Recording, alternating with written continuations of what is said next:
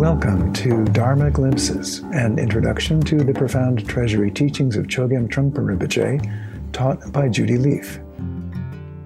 In this episode, Judy discusses three aspects of materialism: physical, psychological, and spiritual materialism.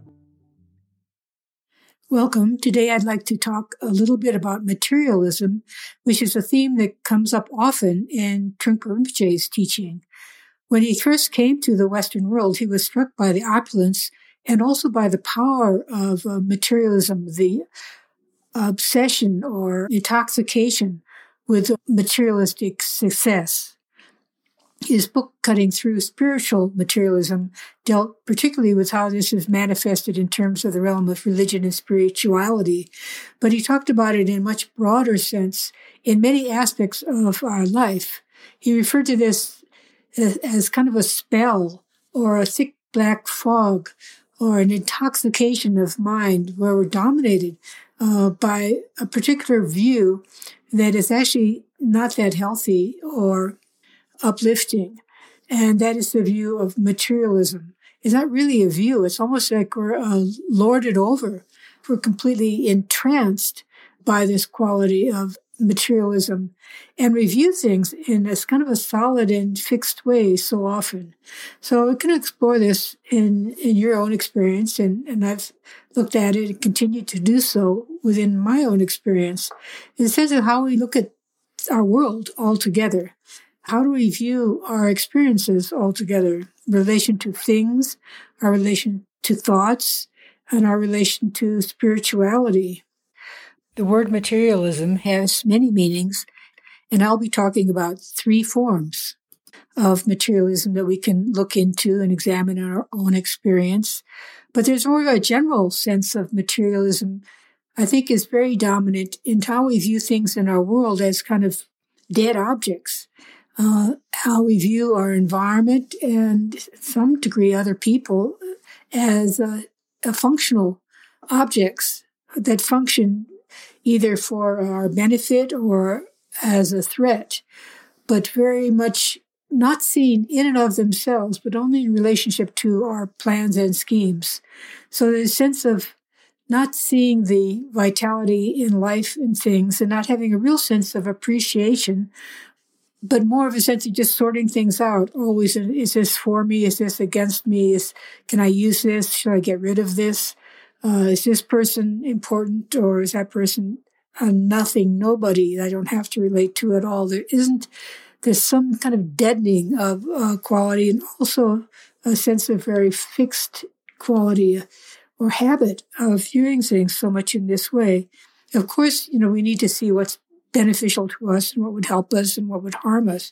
But it goes beyond that. It's a sense of taking everything that way. So we never just see and simply appreciate the colors, the shapes, the forms, the qualities, the personalities, the styles, any of that. So there's a kind of a general sense of materialism. It's connected with a scientific view, but narrow scientific view, not the kind of scientific approach that's marked with awe and respect as Einstein so often presents, in a sense of awe and a sense of the amazing quality of experience altogether. But with that being said, I'd like to go deeper and look into three aspects of materialism having to do with how we deal with objects, how we deal with our thoughts, and how we deal with spirituality. When I first heard the word materialism, when I have heard it, I just think of things and greed and possessiveness and needing to own things. Sense of ownership and the kind of constant pattern of being entranced by something, obsessing about something to the sense of buying it, and then soon it becomes less interesting into another thing. We need to buy another thing and another thing and another thing. There's never really enough things, and there's a kind of pathetic or needy quality of just needing to surround or bury ourselves with things. It's like the bumper sticker, he who dies with the most toys wins. It's kind of looking for happiness in some ways through ownership, looking at things as in our world as things that can be owned. There's not any notion of living on borrowed time. We're all living on borrowed time. So the notion of ownership is highly questionable. So what we might call materialism is the most obvious surface level of materialism, but there are subtler levels. So I'd like to talk about a second level of materialism, which has to do with a psychological materialism having to do with thoughts and ideologies and views and opinions. It's the same kind of solidifying process and the same way of using materials to feed ourselves and to secure ourselves in a certain way. And you can see how this comes about in solid views about ourselves, solid views about others at the individual level, but on a broader level, there are whole ideologies created, whole psychological interpretations or ways of looking at things, structures that kind of aim ourselves to see things in a particular way, very attached, as in a physical materialism, we're very attached to things. In psychological materialism, we're very attached to our ideas about things. We have fixed views. Nobody can persuade us to see otherwise when we are in under the sway of psychological materialism. So that is equally powerful, in some ways harder to deal with because it's not so obvious. You can't see a person's thoughts about everything piled up in their house. I can see their objects and all their possessions. But we possess. It's another way of possession. We possess thoughts and we hold to our thoughts.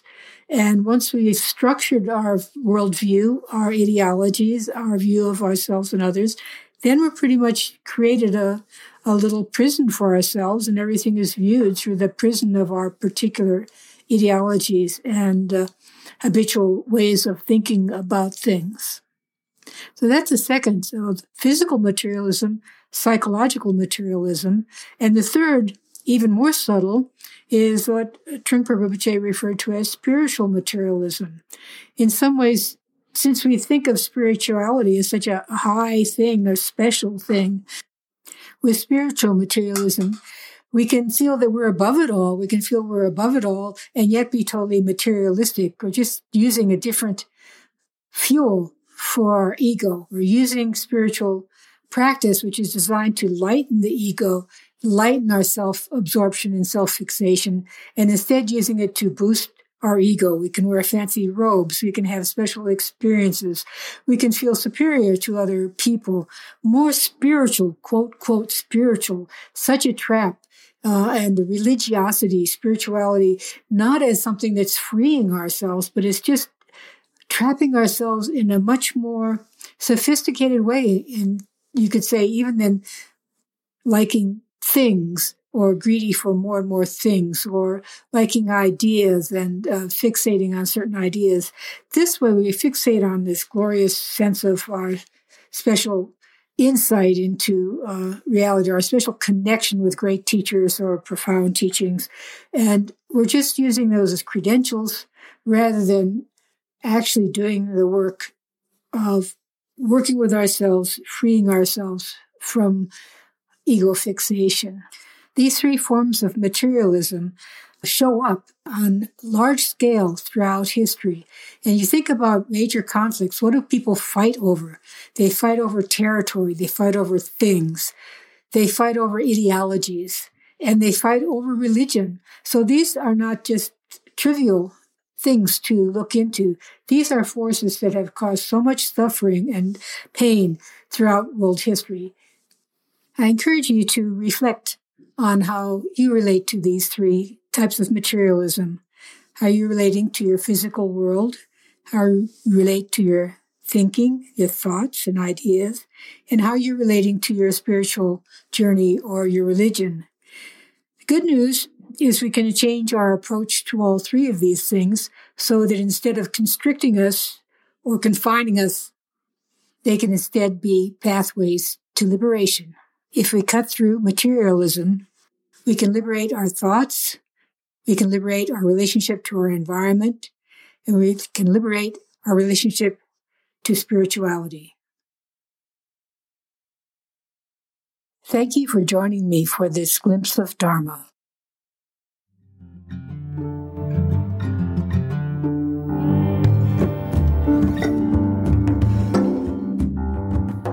This podcast is made possible through the support of the Hemera Foundation. To learn more about Judy Leaf's teachings, publications, and retreats, or to contribute to the support of this podcast, please visit judyleaf.com.